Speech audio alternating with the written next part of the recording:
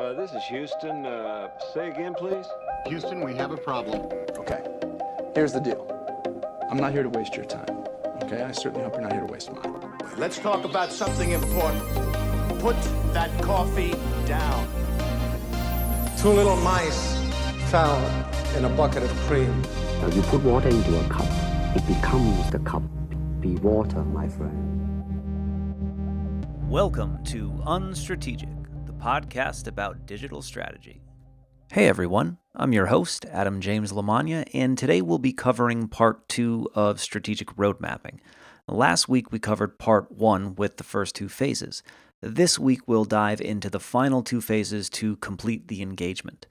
Just a quick recap, I do have the Trello board resource linked in the show notes, but last week we talked about the program synopsis, which consisted of the overview, group intelligence, and working with the right team members, the high-level overview of the 4-phased approach, and the toolkit that we use. We also talked about phase 1, the project opening, that consisted of initial activities, preliminary reviews on the data and materials we gained access to, and forming a baseline for the client's vision by performing stakeholder interviews. And then we moved on to phase 2, which consisted of defining the current state. We went through a number of activities in this phase, including a web analytics analysis, a user experience and information architecture audits, a content inventory to weed out top quality content to help with business outcomes, a workflow audit of the client's internal process to publish that content, and finally a SWOT analysis looking at strengths, weaknesses, opportunities, and threats. Once all that was complete, we moved into sharing the findings with our clients and then refining the vision if that was needed. Now, I'll pause here for a minute. If anyone would like to open the Trello board, please do so now if you want to follow along. If not, I will be talking through each step of the last 2 phases.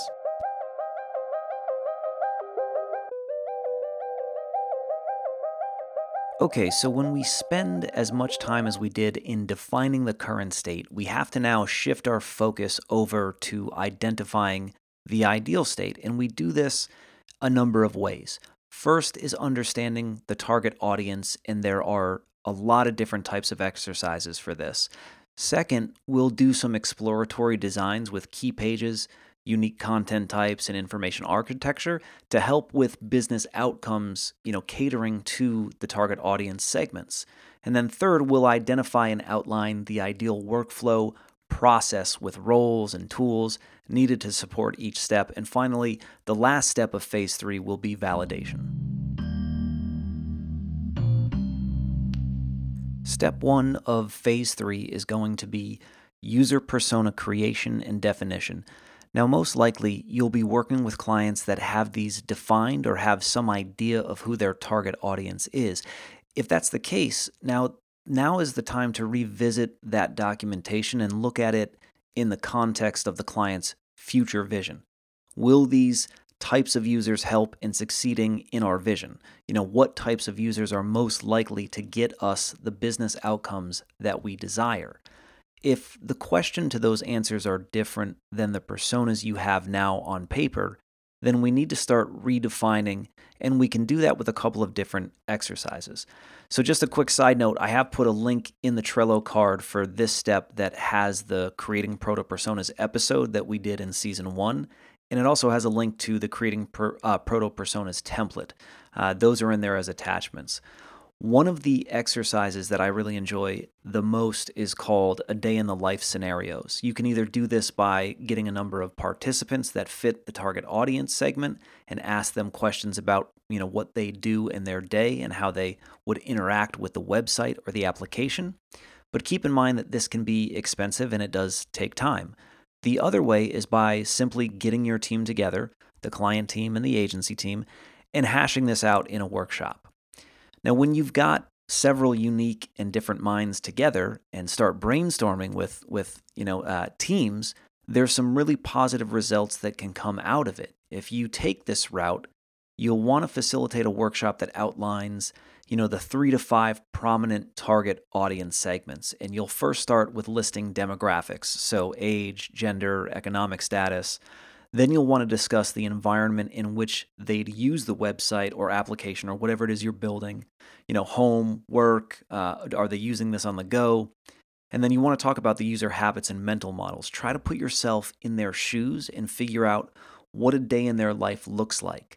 These workshops are really meant to be open and fun, and essentially that will make them productive. If you keep things open and fun, this usually means that people are keen to talking, and the whole goal is to keep your team members and client teams talking and discussing and uncovering.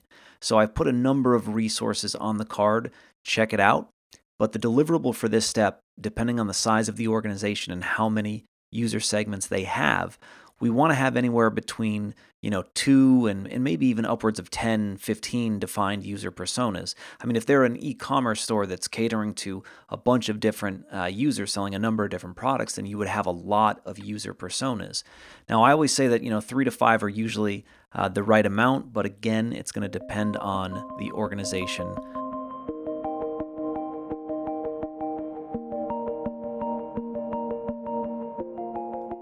All right, so step 2 of phase 3 is when we start, having some fun by doing exploratory designs. And depending on how engaged your client is, I would recommend you do an initial workshop with your internal team and then a workshop with the client to get their input. With your internal team, you'll start by brainstorming, whiteboarding, sketching, and then the designer should be able to take things, once there's a consensus and mock things up. When you involve your client, the designer should be able to facilitate a workshop with design thinking and sketching with the client.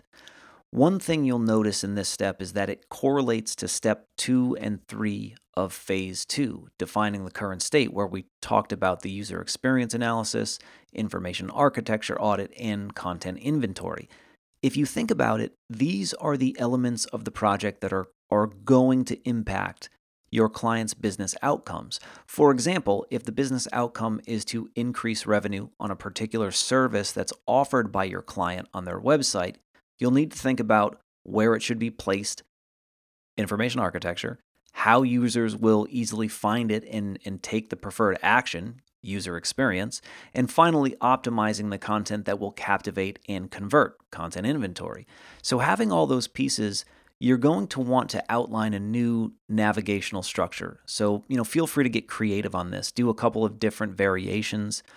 You'll identify key pages and features, so your homepage, landing pages, cross-sell sections, content pages, paths to conversion.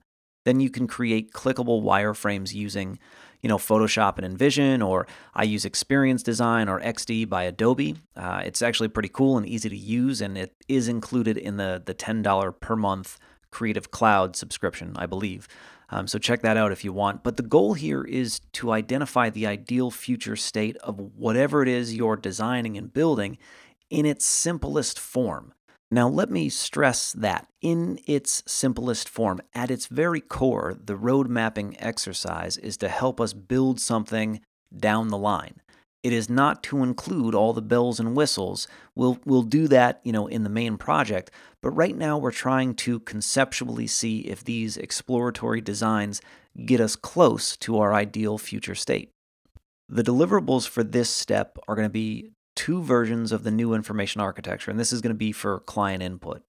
You're also going to want to identify the key pages on the paths to conversion. And then you will want to produce clickable wireframes outlining content types and those key page templates.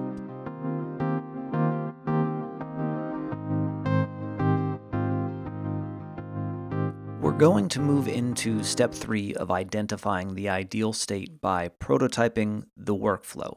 We can do this either in a diagram or a workflow map, or we can do it directly in the content management system, which will give clients a hands-on experience. We'll need to think about what the workflow needs to achieve as effectively as possible and what a list of ideal outcomes would be. Your technologist will be needed to help with setting up content types on the back end, the necessary inputs, the necessary tools, but just as the last step correlated to the last phase, this step will correlate with the workflow step in phase 2 of defining the current state. We know where the bottlenecks are, and we know where things get delayed or are cumbersome. So it's really a matter of taking this stuff out or smoothing it out within the client's level of comfort. And what I mean by that is you have to realize that within these workflows, there might be areas of redundancy or unnecessary steps, or even roles, people, which could cause great concern to some folks if you're suggesting to get rid of a step that equates to workers losing their jobs. So work internally on this first and put together your ideal recommendation, the agency's recommendation on the fastest, most effective way to get content out. Then you can always do another version depending on the traditional values of the organization you're working with. We ultimately want to make the workflow easier, and sometimes that doesn't mean changing the process, but just changing the tools for the process. It's something that you'll have to consider with care when you're doing this exercise. So I always say, be honest with your clients. Let them know what you think is the best route for this, but have another option available if they don't meet, your level of enthusiasm about the most effective way to do something, especially when it comes to this type of a workflow. The finalized deliverable is either a workflow diagram or map, or a designless prototype, also known as a gray site or a white site, to demo back-end capability and front-end functionality.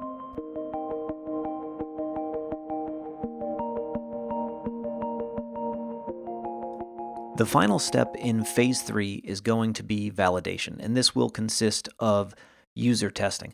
I'll be clear here and say that many times agencies and teams won't get validation. They'll skip completely over this step and get approval from the client based on the deliverables we've already created and produced and go directly into Phase 4 and roadmap the current state to the ideal state. Now, I'm not saying that this is right or wrong. It depends on the budget, the timeline, the team's capabilities, and so on. What I am saying is that validation can have real-world implications for your client's business, and it can tell you if you are on the right track or way off base. You can use online user testing software to upload the wireframe prototypes and get feedback from a handful of users, and it might point something out that you or your team didn't realize before, and overall it just gives us more insight from an outside perspective that's within our users' demographics, which, let's face it, nowadays is pretty imperative. So if you have the time, you have the money, and the capabilities on user testing, do it. If you don't, then trust your instincts, trust your client's vision, and move on to Phase 4.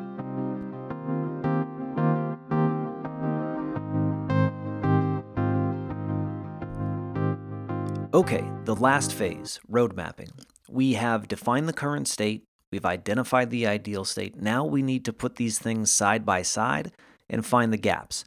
Once we've done that, we'll finalize the strategic vision deck and create a detailed implementation plan outlining each step. Then we'll also create a mini version of the roadmap to use as a beacon to steer the project.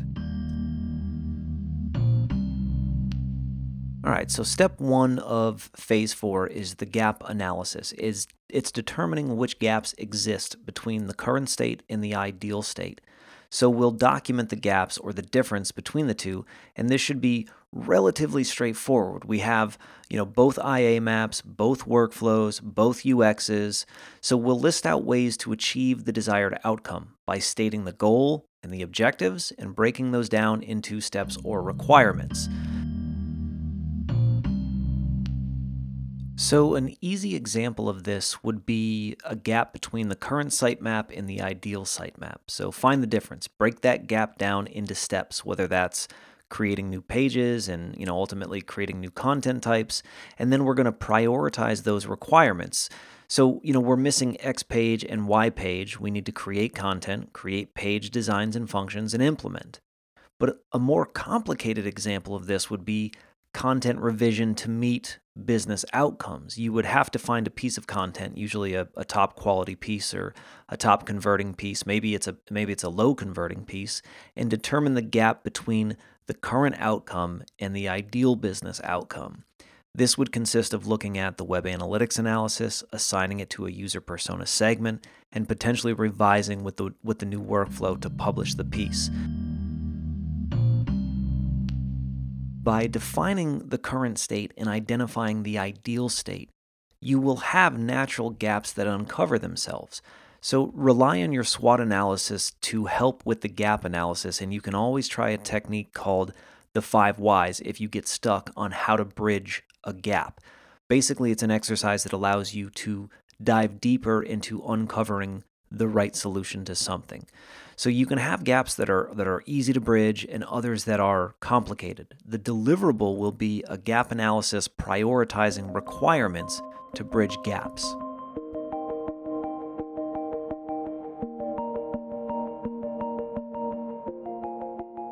So step 2 of phase 4 is finalizing the strategic vision deck with the implementation plan. This is essentially the roadmap.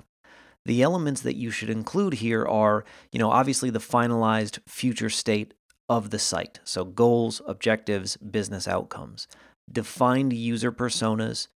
You want to have the results of the user testing, if any was done.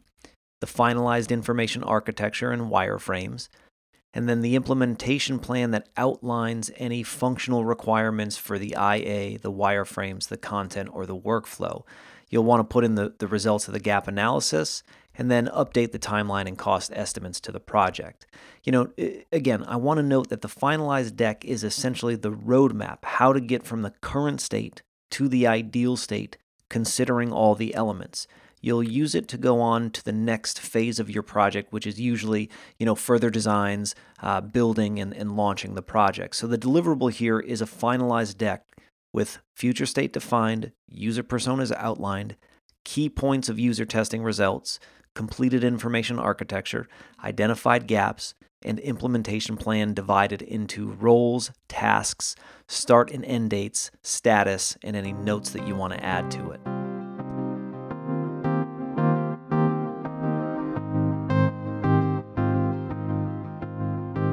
All right, so step 3, or the last step of the last phase, I call the high-level roadmap. Now, you can skip this step if you want to, because basically what it is it's going to be a high-level overview of the strategic vision deck and implementation plan, just in a minified version.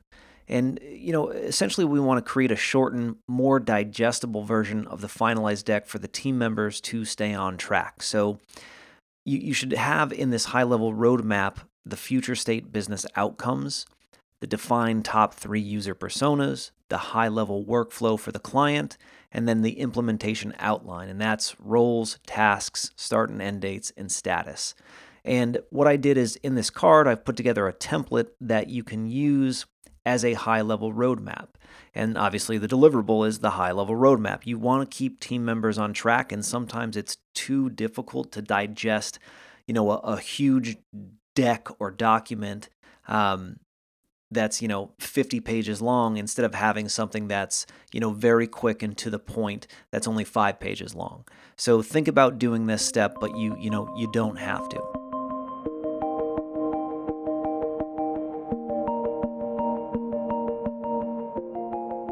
The last thing I'll mention is that it's always helpful from a workflow perspective to have a status label. So I included a legend on the Trello board that outlines the status you can give to each card.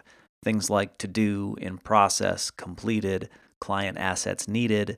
It can help keep you on track. So guys, I appreciate everyone tuning in for part 2 of Strategic Road Mapping. And as always, we hope this was helpful. Please feel free to reach out to us on social. We just created a LinkedIn company page, so follow us if you'd like.